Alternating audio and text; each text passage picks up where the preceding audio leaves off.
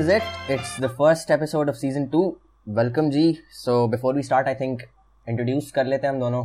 तो मेरा नाम हारिस अहमद है and I am joined by my friend for the season 2. Hello, my name is Mohammad Nuruddin. Before we start, I think हम दोनों को ये लोगों को बता देना चाहिए क्योंकि पहली पॉडकास्ट में क्या हम अभी शुरू से ही मोटिवेशन की बातें करें. We should start talking about why we are making this podcast, right? So, Exactly. Noor, why did you volunteer for this podcast? The main reason I think is, first of all, I admire your work, which is the main and first thing. It is something really, it's not easy to go out there as an individual who's barely known at the moment by many people, just surrounded by a bunch of friends. And to me, it's the starting point. It's from where everything starts. And when this becomes something famous, something big, I really hope it can influence a lot of people. Inshallah. So that influential part is what really was intriguing to me, and I was like, man, I need to be a part of it. So there I am. Thank you so much यार. I'm so humbled. ये मेरे लिए एक बहुत बड़ी appreciation है क्योंकि दोस्त जो है ना ज़्यादातर जो आपके मेल दोस्त होते हैं वो आपको appreciate नहीं करते. but I'm lucky in this case. मुझे नूरुद्दीन जैसा दोस्त मिला है and that is why I asked him कि यार season 1 जो था I was really holding myself back. मैं अपने आप को underestimate काफ़ी करता था कि यार I don't deserve people's time. मैं podcast सुनता हूँ, मैं actively काफ़ी ज़्यादा podcast सुनता हूँ and I know that they are 30 minutes, 40 minutes, even an hour long. लेकिन when I used to sit down to record these podcasts, मैं 1 मिनट 5 मिनट ज़्यादा से ज़्यादा 10 मिनट की पॉडकास्ट बनाता था और मैंने 7 एपिसोड्स बना के छोड़ दिए because I thought I don't deserve people's time. लेकिन now I think that's changing. That is why I asked Noor as well क्योंकि इस बार जो है लंबी चौड़ी पॉडकास्ट बनेंगी इंशाल्लाह और हम कैजुअल बातें भी करेंगे. If we don't get interrupted by our previous family members. वो तो हो ही रहा है यार. पिछले 4 दिन से हम ट्राई कर रहे हैं. Exactly, we've been trying to make this. हम literally पिछले 4 दिनों से like हारिस नूर आ जाए and whenever we get to start, someone calls us and it's game over. 2 दफा मेरी लाइट चली गई थी बीच में. Actually मेरी भी गई थी. Basically कराची में जो है ना सिस्टम ऐसा है कि बारिश होने से पहले के इलेक्टर को पता चल जाता है कि बारिश होने वाली है और वो लाइट बंद कर देती है. Exactly. और बारिश भी ऐसी बारिश कि it cannot be counted as बारिश, mate. It wasn't rain. It was a light drizzle, I'd say. It was a drizzle, exactly. I was looking for a word. हाँ, बूंदा बांदी अगर उर्दू में बोले तो. नहीं, Urdu is underrated, bro. Urdu कौन बोलता है? ओ लेवल के बच्चे तो वैसे ही ओ लेवल के बच्चे उर्दू बोलने लग गए तो बस तो फिर हो गया काम. वो तो बर्गर होते हैं. अंडे वाला burger, dude, not just burger. It's burger. Exactly. अच्छा, another reason I called you Noor is कि हमारे जो है ना शौक भी थोड़े सेम है. Like we both are into computers. Exactly. लेकिन हमारे शौक सेम होने के साथ साथ डिफरेंट भी हैं. Like I'm a total nerdy boy और तुम उसके बिल्कुल ऑपोजिट हो. मुझे कंप्यूटर्स का शौक है लेकिन मुझे गेमिंग का शौक नहीं है. I wouldn't say opposite हूँ because the field, or if you can call it a field, कह सकते हैं जिसमें मैं हूँ, जिसमें मेरा इंटरेस्ट है, like most of the time मैं उसमें टाइम स्पेंड करता हूँ. वो चीज जो है, अगर वो एक फील्ड है लेकिन वो एक नर्ड्स की तरह ही हो गया क्योंकि basic nerd, what is a nerd? Let's Google the definition what nerd actually means. Give me a second. Nerd, a foolish or no, I'm not a nerd. person who lacks social skills or is boring. Oh my god, this is. And another meaning is a single-minded expert in a particular technical field. I think that's what we are. That is how you. If your field of expertise can be said as a field, you're a nerd. तो तुम्हारा area of expertise है क्या? ये तो बताओ. हमने अभी तक ये डिस्कस नहीं किया. हाँ, मेरा area of expertise basically is computers, gaming, games and platforms, gaming platforms specifically such as PlayStation, Xboxes and all that. I'm into everything from their basic looks to how they work on the insides. I can build computers, I can fix computers, I can fix computers. I cannot build computers. I can Windows install कर सकता हूँ मैं. Windows install करनी आती है भाई. और मैं USB A की try में plug in कर सकता हूँ. That's my superpower. यार ये मुझसे नहीं होता. That's you are. अच्छा तो गेमिंग का शौक कैसे हुआ है? यार गेमिंग का शौक ज्यादा like it takes me way back, and I started playing at an age where children start talking. Oh. And no one believes this, but I started playing video games at the age of 3. आज के बच्चे कर लेते हैं 3 साल में. आज के बच्चे कर लेते हैं. Exactly. लेकिन back then it was an achievement. 3 साल की उम्र में गेम खेलता था. और computers पे. Basically, my sister was in school. She was in school. We had shifted newly to Karachi, and there was this mighty thing called a computer at the time. It was mighty thing really famous. So my mamu, he got my sister a computer. It was a Pentium 3. It was white and greenish blue, and I think I had it till last year until I wow its remains. पिछले साल तक चलता था? No, it didn't work. It was just like अच्छा मतलब like souvenir statement piece घर का. ये हमारा पहला कंप्यूटर था. तो अच्छा सही. That was a computer, and we were like astonished by it. This thing that could it had I don't know, it had floppies in it. USB weren't a thing back then, and wow, you are so old यार. मैंने floppy कभी नहीं देखी अपनी जिंदगी में. मैंने floppy कभी नहीं देखी. I have used a floppy, believe it or not.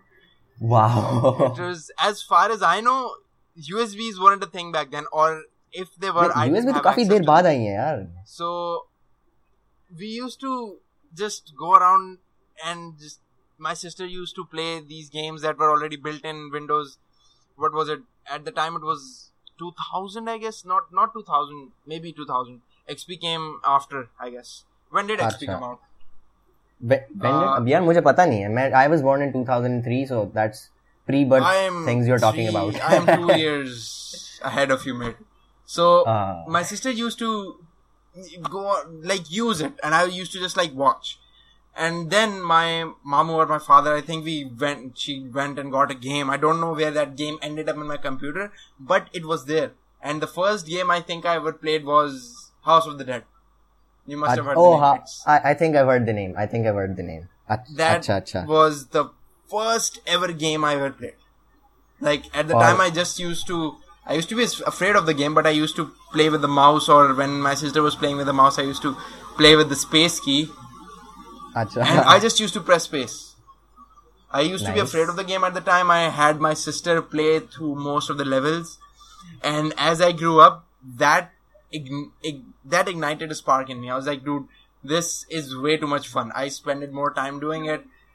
But as of the time, I didn't have that much access to games. So my day used to be playing with action figures. I used to spend most of the time doing that. But as years progressed, I grew into understanding of what this machine, this behemoth is, and what it's capable of. And I figured out something called a CD existed. So I told my father I want to go get some games. We used to go to a store, and I remember at the time, you used to get a disc with around 10 to 15 games in it. And Sega wali games. 10 rupees. 10 rupees. That game used to cost 10 rupees. CD was 10 rupees. And now when I look back at it, now no one buys CDs nowadays, but for those who do, if you buy modern games, they cost you like 600, and that's the minimum.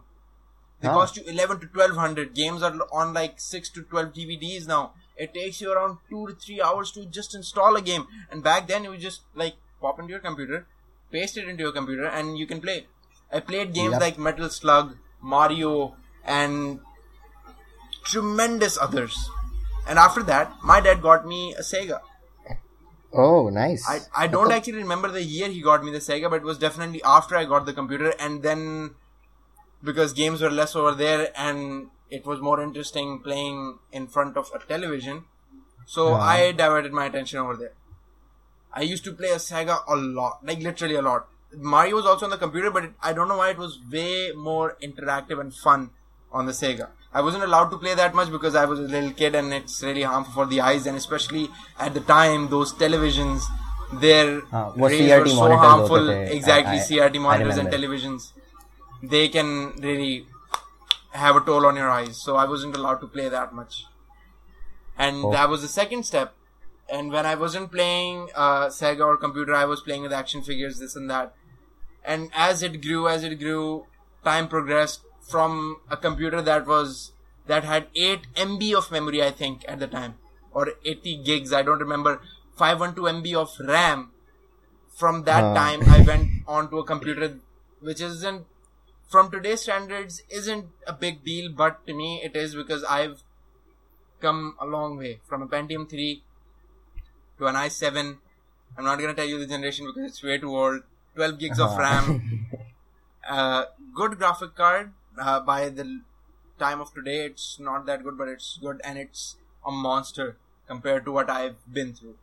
It's a monster compared to my computer. Exactly. Only because of the graphic card. I'm gonna get a new one soon, but that's gonna have to wait. तो basically उस time के बाद जो है ना, मेरा interest बढ़ता गया, साल ब साल बढ़ता गया, और उसके बाद फिर हमने नया कंप्यूटर लिया. वो Pentium 4 नया आया हुआ था, और मैंने जिद लगाई थी अपने पापा से, मुझे चाहिए. पापा को पता था यार ये, क्योंकि उस time things were really expensive. So he got me the Pentium 4. Pentium 4 वाला कंप्यूटर आया, उस पे हमने गेम्स खेली. उस पे नया गेम आया था उस टाइम पे, अल्टीमेट स्पाइडरमैन. वो नया आया था, पुराना था, मैंने वो डाली. स्पाइडरमैन का मैं बहुत बड़ा दीवाना था. I was a crazed fan of Spiderman. I had all the merchandise. I had all the toys, three of each toy. I played all of the games, all of them, Spider-Man 1, 2, 3, whichever was there at the time. My cousin, he also had a great hand in making me what I am today, the gaming nerd, in quotations. I used to go to his home. Back then I didn't have that much of a good of a computer. I had a Pentium 4 and he had an i3 at the time. And that i3 used to play games that my computer couldn't run. It simply couldn't turn on. So I used to go to his house and I just meet everyone. Yeah. And where's the computer? And I just went towards his room. I used to watch him play and sometimes play myself when he wasn't around. And I don't think तुमने कभी count किया है, but roughly तुमने आज तक कितनी games खेल ली होंगी? Yeah, that's really hard. I ask myself this question every time. I don't know why. I sit sometimes, and once I beat him, I was like, how many games would I have beaten by now since the time I'm gaming? And I can't even figure out a rough estimate because I've played so many. Many. 100? That's less. That's the amount of games I played in my first 4 years of birth. Wow. Because you know the Sega had above 100 games. तुम्हें अभी तक चश्मा क्यों नहीं लगा?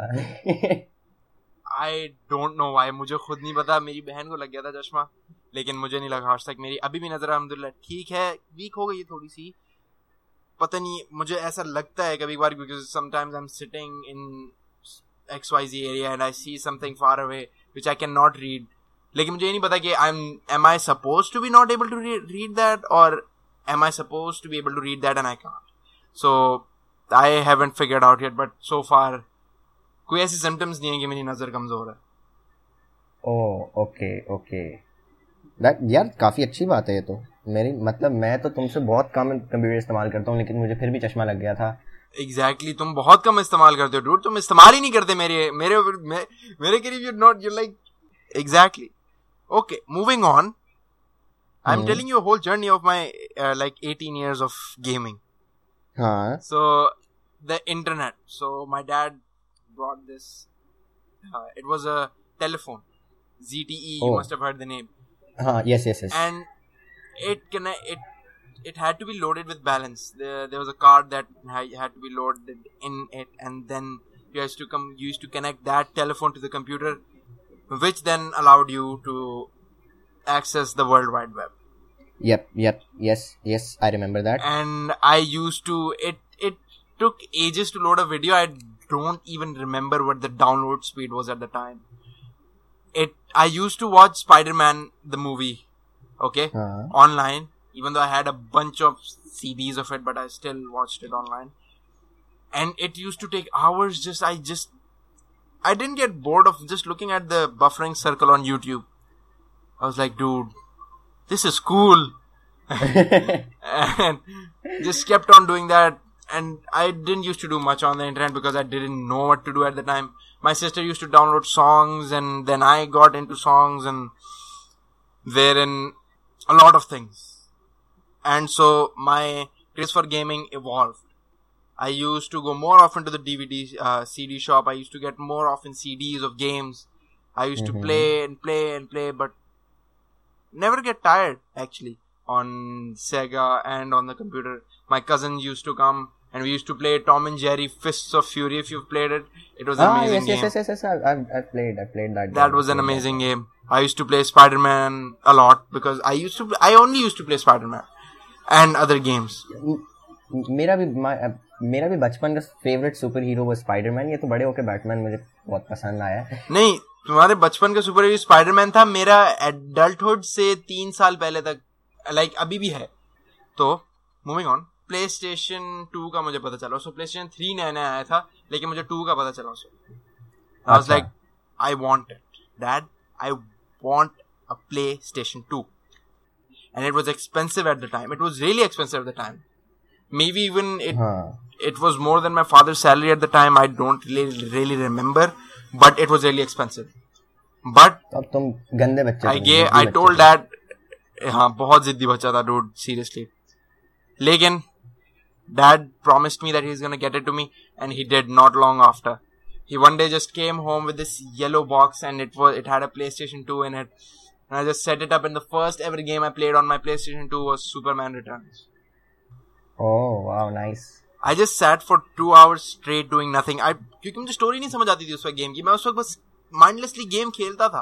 तो बस मुझे मजा आ रहा है और मुझे बस खेलना है. मुझे नहीं समझ आ रहा था. मैं सुपरमैन से उड़ रहा होता था. फिर मैं रैंडमली मैंने कोई मिशन कर लिया तो सीक्वेंस चेंज हो गया. मैं शहर से एक स्पेसशिप में आ गया था उस मूवी में, और वहां पे मुझे किसी को मारना था. मुझे समझ नहीं आ रहा था क्योंकि आई वांटेड टू एक्सप्लोर नहीं हो रहा था. उसके बाद मैंने गेम बंद कर दिया. मैं तंग आ गया. फिर मैंने जिद की और गेम्स आने. फिर WWE का शौक चढ़ा मुझे. उसके गेम्स खेले मैंने, और स्पाइडरमैन के गेम्स मैंने खेले उस पे. पता नहीं न जाने कितने गेम. फिर उसके बाद हमने घर शिफ्ट कर लिया.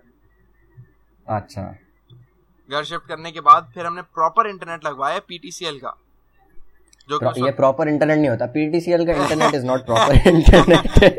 Exactly, it's not proper at all. लेकिन सेकंड इंटरनेट था मेरा, और 1 MB का पैकेज लगा दिया भाई. 1 MB उस वक्त पता है क्या होता था यार? 1 MB was 100 MB होता था. 100 MB 100 KB. हाँ 4 साल पहले तक 2 MB स्पीड वाज इनफ.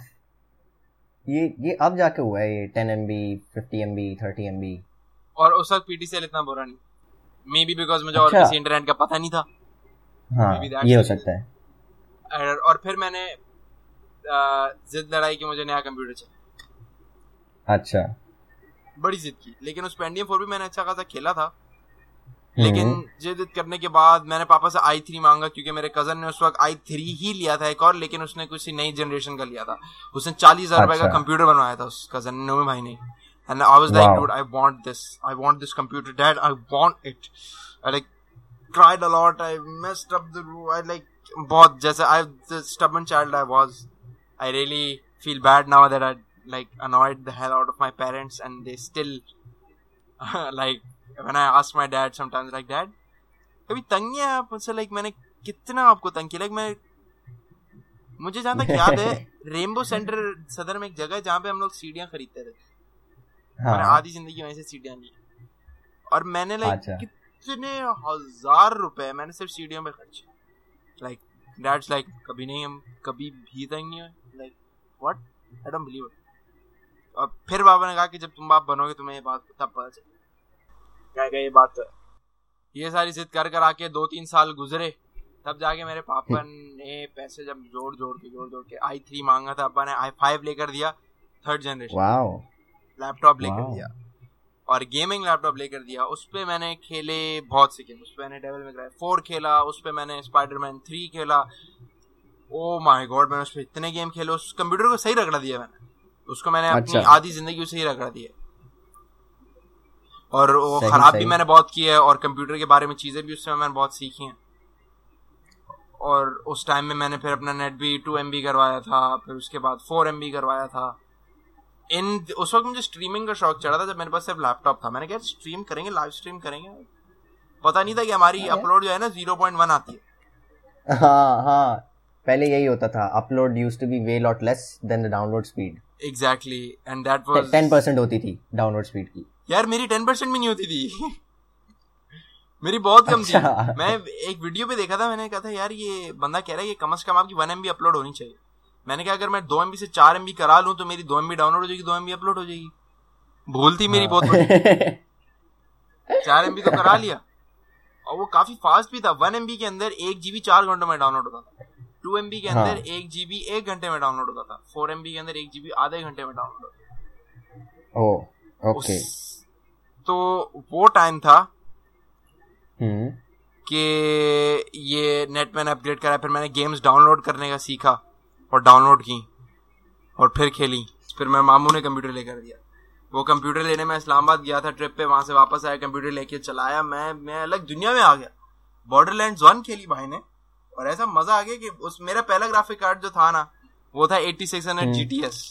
उस टाइम की लिहाज से बहुत पुराना था, लेकिन अच्छा था. मैंने उसको बड़ा रगड़ा दिया. फिर उसमें रैम लगवाई, 4 से 8 GB रैम करवाई. रैम करवाने के बाद मेरा फिर ग्राफिक कार्ड उड़ गया, तो मैं उदास हो गया. फिर मेरे अब्बा ने कहा उदास क्यों? मैंने कहा पापा ग्राफिक कार्ड उड़ गया. पापा ने कहा नया ग्राफिक कार्ड लेते हैं. नया ग्राफिक कार्ड लिया, फिर वो सिस्टम उड़ गया. फिर एक और सिस्टम लिया, Xeon लिया. पहला मेरा था Xeon E5410 था मेरा पहला Xeon, जो मेरे मामू ने गिफ्ट किया था. उसमें 2 CPUs थे और 8 कोर्स थे उसके. और उसके 8 कोर्स ऐसे थे कि फील होते थे कि यार 8 कोर्स हैं. जब मैंने उसके अंदर ग्राफिक कार्ड लगवाया था, मेरे बहुत जबरदस्त गेम्स चलते थे. इवन दो मैं I'll go as far as to say even though that was DDR2, मेरे करंट कंप्यूटर से अच्छे गेम्स वो चलाता था. Oh nice. फिर वो खराब हो गया, तो फिर मैंने एक और Xeon लिया, Xeon X3440. वो भी खराब हो गया. पता नहीं क्यों मेरे अपने साल के हिसाब से 2 साल के हिसाब से रमजान में कंप्यूटर खराब हो जाता. मैं जब दूसरा कंप्यूटर खराब हुआ तो मैंने ठीक कराना था, लेकिन कॉन्वेंस नहीं थी जाने की. पापा बिजी थे रमजानों में, और मुझे आया गुस्सा तो कि मुझे कंप्यूटर ठीक कराना है, खराब हो जाएगा. डैड बिजी थे, तो मैंने जो है ना कस के मुक्का मारा जमीन पे. ओह हो. और मेरा हाथ फ्रैक्चर हो गया. मेरे ख्याल से लास्ट रमजान था, आई डोंट रिमेम्बर. तो बहरहाल जो भी था, फिर उसके बाद मैं नया कंप्यूटर लेने गए. नया कंप्यूटर लिया ये i7 जो अभी यूज कर रहा हूँ. और अभी इसको रिसेंटली इधर हम लोगों को मोटिवेट करने के लिए बैठे हुए, तुम लोगों को जिद्दी बना रहे हो. जिद्दी नहीं बना रहे हैं, बस बता रहा हूँ इट्स नॉट गुड. करें आपको कंप्यूटर मिल जाएगा, जिद करें आपको Xbox मिल जाएगा. यार मुझे बहुत से लोग कहते हैं, मैं बताता हूँ ना मेरे पापा ऐसे हैं ये हुआ. तो मुझे एक बंदे नहीं, बहुत से लोगों ने कहा यार पापा एक्सचेंज करोगे 1-2 दिन के लिए. जा वे काम कर अपना. तो उसके बाद मैं इस कंप्यूटर पे आया और अब बस यही यूज कर रहा हूँ. अल्लाह का शुक्र है सही गुजारा चल रहा है. और अभी भी जिद पड़ी हुई है मेरी, लेकिन अब मैं जिद, क्योंकि I am old enough to know. And here's the learning part. अगर हमारे वालिदैन तुम्हें कुछ नहीं लेकर दे सकते फिलहाल, वो ऐसा नहीं वो तुम्हें लेकर देना नहीं चाहते. अगर उनके उससे हम जब यंग होते हैं तो हमें ये लगता है कि यार ये इनके पास पैसे हैं लेकर नहीं दे रहे, ये हमारे माँ बाप जो है ना नहीं बुरे हैं लेकर नहीं दे रहे. बहुत से बच्चों के दिमाग में ख्याल है. हाँ. और स्पेशली उनके जिनके पेरेंट्स इतने रिच नहीं होते, क्योंकि आप अगर ऐसे स्कूल में बीकन हाउस जैसे स्कूल में पढ़ रहे हो तो आपको तो पता है भाई कैसे लोग आए होते हैं वहाँ पे. अच्छा साइड नोट हम दोनों बीकन हाउस में नहीं पढ़ते. नूरुद्दीन बीकन हाउस में पढ़ता था, एंड देन वो बीकन हाउस से अब नहीं पढ़ता बीकन हाउस में. नूर अब नहीं, अब हम नाम नहीं लेंगे, स्कूल का पब्लिसिटी हो जाएगी. हाँ, नॉट स्पॉन्सर्ड यार. एग्जैक्टली, स्पॉन्सर करो फिर हम देंगे ना. Carry on. तो आप अगर बीकन हाउस स्कूल में होते तो आपको नजर आता है इसके पास आईफोन है यार, इसके पास एक्सबॉक्स है और प्ले स्टेशन है, मुझे भी चाहिए. तो हमें वहां से ये चीज होती है कि यार आसपास के लोगों को देख के हम कहते हैं यार हम भी वैसे बने. और हम जाके वालिदैन के आगे जिद डाल देते हैं. वालिदैन मना नहीं करते, लेकिन कुछ ये कर देते हैं और कुछ स्ट्रेट फॉरवर्ड होते हैं कि अभी हम नहीं ले सकते. तो आगे से बच्चा इन्फ्यूरिएट हो जाता है. वो कहता है यार मुझे चाहिए, मुझे क्यों नहीं लेकर, आपके पैसे हैं आप नहीं लेकर. उस वक्त बच्चा ये नहीं समझता कि वो जो उसने जो कपड़े पहने हुए हैं वो कितने महंगे, उसने जो जूते चप्पलें पहनी है, वो जिस घर में रह रहा है, वो जिस बिस्तर में सो रहा है, वो जो खाना खा रहा है, वो जो पिज्जे बर्गर फड़का रहा है रोज के, या वो जो रोटी सालन जो भी खा रहा है, जो राशन उसके घर में आ रहा है, वो कहाँ से आ रहा है, वो कौन उठा रहा है, वो एक ही बंदा उठा रहा है, एक ही बंदा मेहनत कर रहा है. और रिगार्डलेस आपके कितने फैमिली मेंबर्स हैं, वो एक ही बंदा स्ट्रगल मेहनत करके आपका घर चला। अगर ये चीज हम अपने बच्चों में डेवलप करें, आजकल के जो जनरेशन जो कि पता नहीं अब क्या, मेरी छोटी बहन जो है वो आगे आके मेरा भी कंप्यूटर से पता नहीं क्या 9 मांगना है, उसने तो बड़े हो गए, तो उन्हें अगर इस चीज का एहसास हो जो कि बच्चों को नहीं होता मोस्टली, और हम एक्सपेक्ट भी नहीं कर सकते कि एक 4 साल 6 साल 10 साल का भी बच्चा इस चीज को अंडरस्टैंड कर सके। लेकिन हमें हमारी कोशिश क्या होनी चाहिए, हमारी कोशिश ये होनी चाहिए कि हमें कम से कम उन्हें ये समझा दें कि यार अगर आप एक चीज से मना कर रहे हो उससे, तो आप क्यों मना कर रहे हो, उसकी वजह बताओ। यार ये चीज आपकी सेहत के लिए बुरी है, यार इस चीज से आपको ये हो सकता है। हाँ, और अगर उस चीज से आप उसे लेकर दे रहे हो और आप उसे कह रहे हो कि यार अभी नहीं, तो आप उसे भी बताओ अभी क्यों नहीं। और बहुत से पेरेंट्स होते हैं जो कहते हैं यार इसको बच्चों को नहीं लाना चाहिए, जो कि सही बात है, लाना भी नहीं चाहिए, उन्हें बताना भी नहीं चाहिए। लेकिन मैं ये नहीं कह रहा हूँ ना सब अपना बता दो यार मैं मेहनत कर रहा हूँ, मैं कर रहा हूँ, जो कि पेरेंट्स कभी नहीं करेंगे। उन्हें करना ही चाहिए, उन्हें इतना हिंट दे देना चाहिए, कह देना चाहिए कि यार यस, जैसे मेरे वाले साहब ने किया कि लेकर दूंगा, अभी नहीं लेकर दूंगा, ये चीज थी।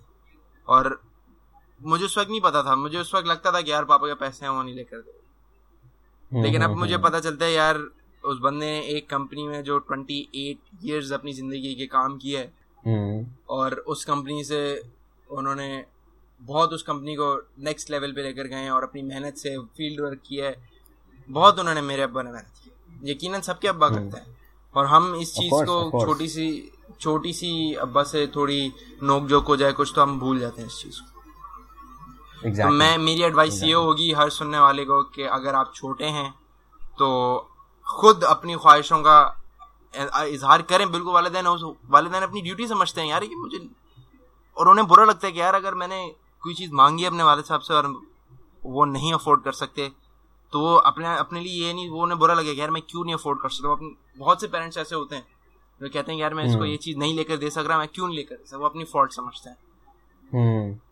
तो बच्चों को ये चीज वो करनी चाहिए यार कि फरमाइशें दो लेकिन कम, ये नहीं कि हर दूसरे बच्चे को देख लिया कोई, किसी हमें तो नहीं पता ना, क्या पता किसी के पेरेंट्स बहुत रिच हो, किसी के पेरेंट्स क्या पता माइक्रोसॉफ्ट में काम करते हो यार, उसे एक्सबॉक्स ऐसे ही वहां से अब्बा उठा के ले आए ऑफिस से कि यार ये ले बेटा तेरे लिए एक्सबॉक्स लाए हो। उसे तो पैसे नहीं लगे ना, क्योंकि he works in a company dude, उसको तो मसला नहीं है, या अगर लगे भी तो उसकी सैलरी ज्यादा होगी।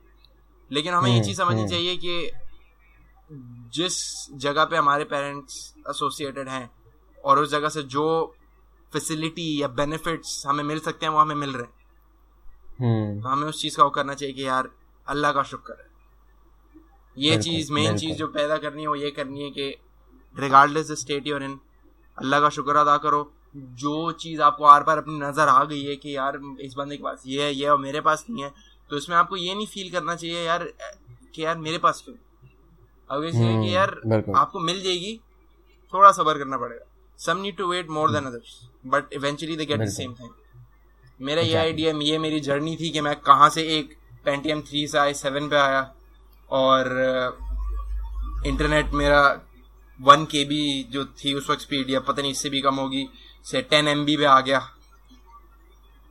और किस तरह बच्चों को बस आजकल करना चाहिए, अपने पेरेंट्स का नोटिस करना चाहिए कि यार अगर कोई आपको लग रहा है कि अव्वल तो पेरेंट्स आपकी फर्स्ट, उसके अंदर अगर उनकी पावर में है तो फर्स्ट फुर्सत में आपको वो चीज लेकर, अगर वो नहीं लेकर दे सक रहे या डिले कर रहे हैं तो दो चीजें हो सकती हैं, तो आपके लिए चीज कभी ठीक नहीं है, या तो उनके पास पैसे नहीं है या वसाइल नहीं है, कुछ भी उस चीज को पूरा करना। तो ये चीज आजकल के बच्चों में समझ आनी चाहिए, क्योंकि day by day year by year हमारी जनरेशन जो है वो स्ट्रांग होती जा रही है, वो समझती जा रही है, समझदार होती जा रही है। तो समझदारी के अंदर सिर्फ ये नहीं आना चाहिए कि यार इस बच्चे को कंप्यूटर यूज करना आता है तो बहुत यार ये क्या बच्चा है ऐसे मोबाइल का पासवर्ड खोल लेते 3 साल की उम्र में। समझदारी ये नहीं होगी, समझदारी ये होगी कि वो अगर वो अर्ली एज से ही समझने लगे कि यार मुझे मेरी फरमाइशें पूरी हो रही हैं, अल्लाह का शुक्र है, अपने अल्लाह का शुक्र अदा करे, और समझे कि अगर मैंने कोई चीज मांगी है और वो मुझे फौरन नहीं मिल रही उसके पीछे एक वजह है, और अगर जो चीज जो गुस्सा मेरे पेरेंट्स मुझ पे कर रहे हैं किसी वजह से, मुझे वापस उन पे वो नहीं करना चाहिए, क्योंकि उसकी भी पीछे भी कोई वजह है। कोई पेरेंट पागल नहीं होता कि वो बिला वजह आप पे रिस्ट्रिक्शंस लगाया कुछ, ये चीज हमें समझनी चाहिए। और that's my end of the story. So I'll stop rambling and give it to you, Haris. तुम बताओ कि तुम्हारा क्या शौक है और तुम में वो शौक डेवलप कहाँ से? यार मेरे एक शौक हो तो मैं बताऊँ. I am a graphics designer. I am a product designer. In addition to that, I am also a web developer, full stack web developer. और मैं Android apps भी बनाता हूँ.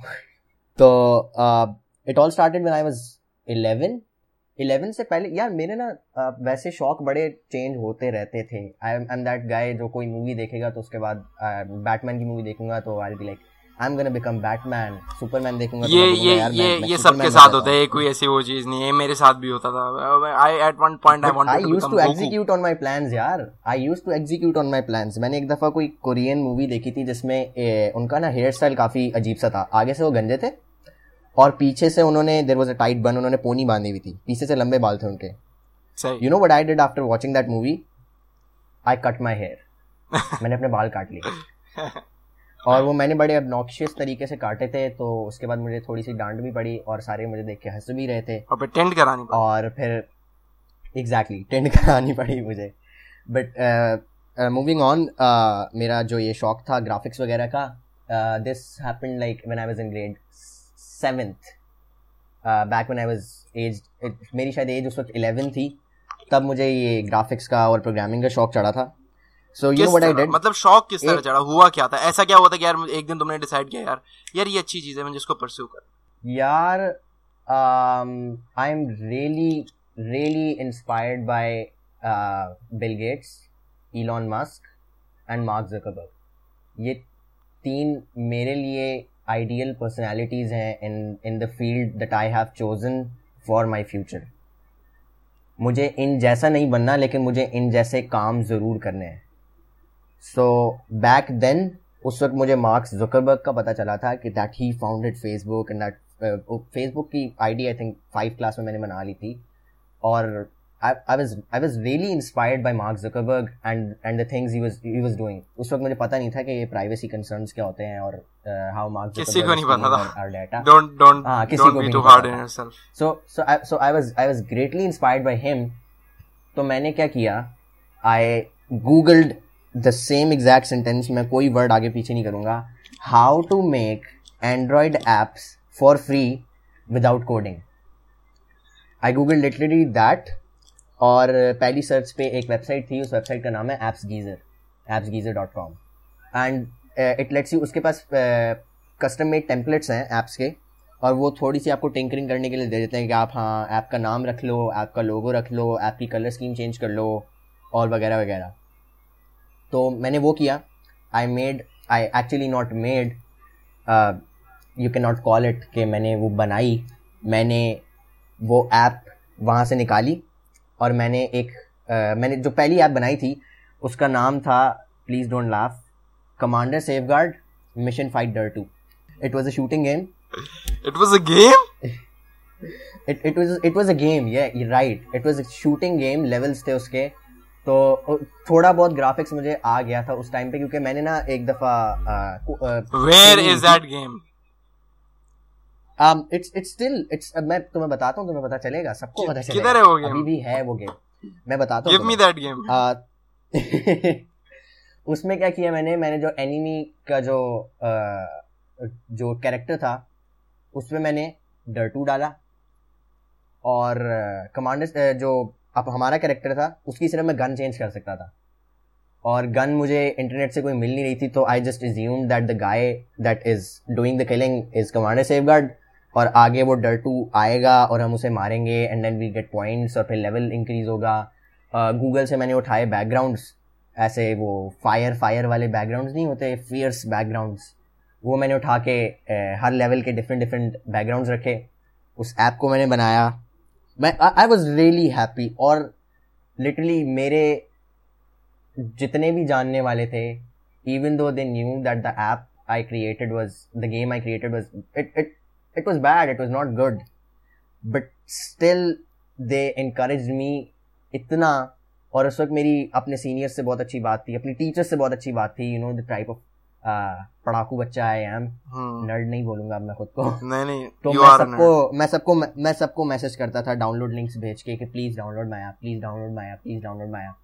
फिर मैंने एक थर्ड पार्टी स्टोर, क्योंकि उसमें गूगल प्ले स्टोर पे डालने के पैसे नहीं थे मेरे पास. गूगल प्ले स्टोर पे साइन अप करने के लिए यू नीड $25. 11 साल के बच्चे को कोई $25 देगा नहीं. तो व्हाट आई चोज वाज, लेकिन अगर उसको कर लेते अच्छा था, उसका डॉलर कम था. नहीं, मैंने अच्छे टाइम पे साइन अप किया है.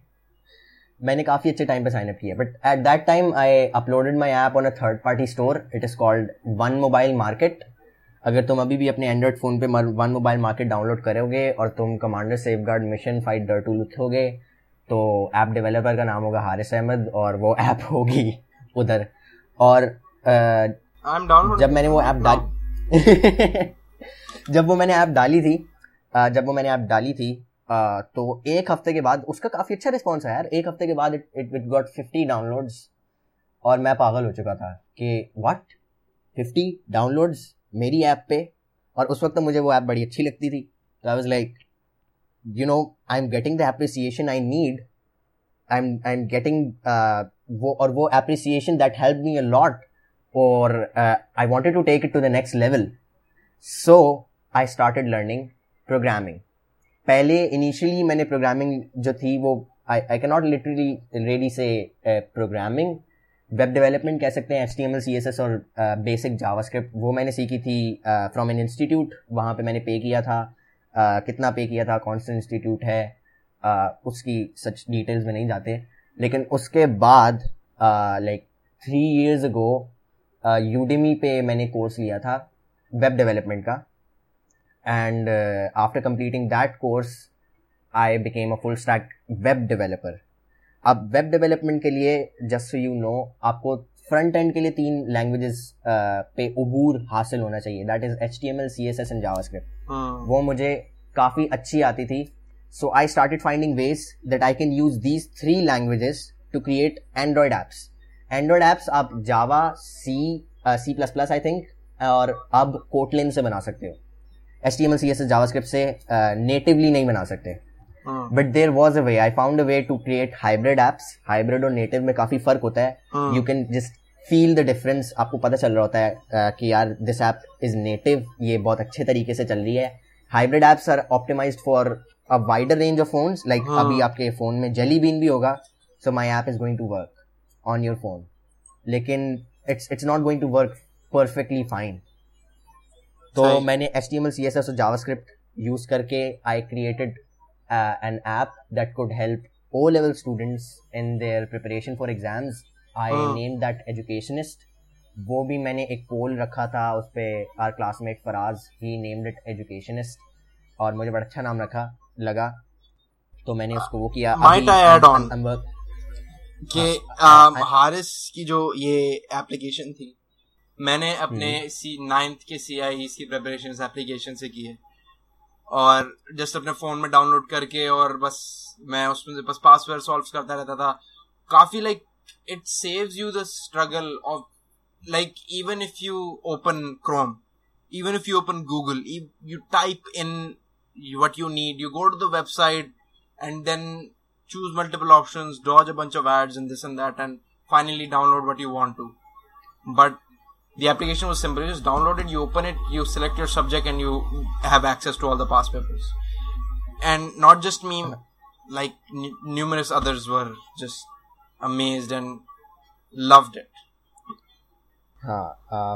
So moving on, एक बहुत बड़ा मेरे साथ सीन हुआ कोई 1 साल पहले इसी ऐप के साथ, जिसकी वजह से the ratings went down, everything went down. क्योंकि I was using a server जो मेरे दोस्त ने मुझे दिया था, जिसमें मैंने सारे पास पेपर्स होस्ट किए हुए थे. And out of nowhere that server stopped working. Damn. तो मेरी ऐप में जो भी एसेट्स थे, जो सब कुछ था, वो सब चला गया. मेरे पेपर्स आने वाले थे, so I couldn't give it any time. तो उस वक्त से अब तक this app is hanging in the air. Educationist, उसमें बहुत कम पास पेपर्स चलते हैं. So I am working on version 2. आजकल मैं उस पर काम कर रहा हूँ. I currently am also working with numerous clients for to create their logos because I am a graphics designer. Also I am working on another project right now. वो कभी बाद में डिस्कस कर लेंगे. The name of that project is Talash. Oh, Also, I I have not heard about this. We need to talk about this after this gig. Yep, sure. हाँ. And also, I am planning to work with a non-profit. उन्होंने कोई pledge के लिए site बनानी है और कुछ ऐसा सीन है. So I'm also working with a non-profit right now. That's really good. तो और जो मेरी ऐप है Educationist, the only app I created, the app जो प्रोजेक्ट मेरे दिल के बड़ा करीब है, जिसके वर्जन 2 के लिए भी मैं काम कर रहा हूँ. It is sitting currently on the last time I checked. On more than 4,200 downloads. So it's nearing 5,000. That's really great. That's honestly, the last time you told me you made that Commander Safeguard thing and it got 50 downloads. First day when I uploaded Education, sorry to cut you, 9 downloads आए थे. 9. First day. और मैं खुशी से पागल मैं उस time पे भी खुशी से पागल हो रहा था कि 9 डाउनलोड आ गए. And I don't know who was with me at that time. One of my siblings, he said कि 9 ही तो डाउनलोड है, क्या इतना खुश क्या हो रहे हो? यार आपकी मेहनत तो कोई वो करता है ना तो बड़ी खुशी होती है. नहीं हाँ. So 1 year later, one and a half year later, अभी 4,200 से ज्यादा डाउनलोड है. अल्हम्दुलिल्लाह, माशाल्लाह. अभी और भी होंगे क्योंकि वर्जन 2 आएगा. वर्जन 2 में और भी लोग आएंगे और फिर लोग इस ऐप को फाड़ देंगे. फाड़े नहीं, इस्तेमाल करें यार. नहीं वो ज्यादा लोग फाड़ते हैं. हाँ. So long story short is कि जब when I was creating stuff that really wasn't great, that really wasn't good, not good at all, I will say was bad. मुझे लोग तब भी appreciate करते थे. I was surrounded by people that used to appreciate me. और उस appreciation ने मुझे इतना help किया. And I think that is one of the major reasons that I got on with this programming and stuff. I chose this field. और अब I'm working daily to improvise and become a better programmer than what I was when I started out. And it's all thanks to the people that appreciated me. और really, to someone that is starting out, उसे सिर्फ एक ही चीज चाहिए होती है, encouragement. उसे encouragement मिलेगी. Encouragement is everything for someone that is starting out. Exactly. अगर वो कुछ अच्छा कर रहा है और आपका वो कोई दोस्त है, कोई दोस्त नहीं भी है, आप उसे encourage करोगे, really it will mean a lot to him. लेकिन अगर आपको लगता है कि that's someone who is starting out, who is currently in the phase 0 और वो कुछ अच्छा नहीं कर रहा है और आप को लग रहा है कि यार मुझे इसको क्रिटिसाइज करना चाहिए, please don't. You will be the reason that someone's dream will be broken. तुम किसी का ख्वाब तोड़ दोगे और तुम्हें पता भी नहीं चलेगा. you'll think मैंने इसको करेक्ट किया है. आपको लगेगा कि मैंने इसकी गलती जो है, इसकी गलती सुधारने की कोशिश की है. But let him do his work. he'll improvise as the time passes on. आप उसको सिर्फ अप्रिशिएट करो और कुछ भी नहीं करो. एग्जैक्टली, सही बात है, बिल्कुल. आई 100% एग्री विद यू यार. This is something that can make or break, something that might change the world or might bring about a revolution. क्योंकि बहुत से ऐसे एग्जांपल्स हमारे पास हैं. अगर क्योंकि कोई पैदा होती तो बिल गेट्स नहीं बन जाता, कोई पैदा होती मार्क जकरबर्ग नहीं बन जाता. ट्रायल एंड एरर होता है. एग्जैक्टली. मार्क जकरबर्ग ने भी कितने एरर्स किए होंगे अपने टाइम के अंदर, लेकिन कोई था उसके बैक पे, उसका कोई दोस्त था जिसने उसे कहा था नहीं यार खैर होता है, हाँ कोशिश करता रहा, हो जाएगा. एग्जैक्टली. बिल गेट्स के केस में भी सेम था. बिल गेट्स ने बहुत मेहनत की होगी, लेकिन regardless of whatever his past was, he has failed in numerous things. Failure is something you come across in life more often. Bill Gates का फेलियर तो हमारे सामने है यार. हमारे सामने exactly. The Microsoft phones that he announced, he launched. लेकिन that comeback. Windows, oh, exactly. It's what you do after you fail is what matters. The comeback is important. The comeback is really important. Also, coming back to the point कि किसी को discourage करना ऐसा होगा कि यार आपने उसको एक अच्छी चीज से रोक दिया, क्योंकि आपको नहीं पता कि उसने आपको जो चीज दिखाई उसने आपको ओपिनियन मांगा यार, और अगर आपका ओपिनियन बुरा है तो अगर आप चाहते हो उसे क्रिटिक करो, आपको लगेगा, जैसे उन्होंने कहा कि यार बंदे को लगता है मैंने सही किया, उसे करेक्ट किया, लेकिन करेक्ट करने के चक्कर में ना आपने उसका एक मोटिवेशनल जो उसका एक उसका कॉन्फिडेंस आपने शैटर कर दिया, कॉन्फिडेंस आपने शैटर कर दिया उसका, जो कि गलत बात है। अगर कोई आपको अपना काम दिखा रहा है, आप उसका काम देख रहे हो, तो आप उसे इम्प्रूवमेंट्स बताओ, जरूर बताओ यार ये चीज ऐसी ज्यादा अच्छी लगी, लेकिन नॉट इन अ तंजिया manner, not in a manner of sarcasm that he takes it like उनसे कह दो यार ये चीज ऐसे ज्यादा अच्छी लगेगी, पता है, लाइक आपकी टोन पे भी डिपेंड करता है, आप किस टोन में किसको किस तरह कुछ कह रहे हो। एग्जैक्टली तो अपनी टोन ठीक रखना, अपना एडवाइस अगर आपकी अच्छी है और मोटिवेशनल है अगले को देना अच्छी बात है, अगर नहीं है तो rather keep your mouth shut. Exactly. So यार that's been it for our first podcast. अगर आपको अच्छी लगी तो हमें इनकरेज करें, अच्छी नहीं लगी तो कंस्ट्रक्टिव क्रिटिसिज्म जरूर दीजिएगा। कंस्ट्रक्टिव क्रिटिसिज्म दें लेकिन कंस्ट्रक्टिव दें। See you in the next one. Until then, do great things.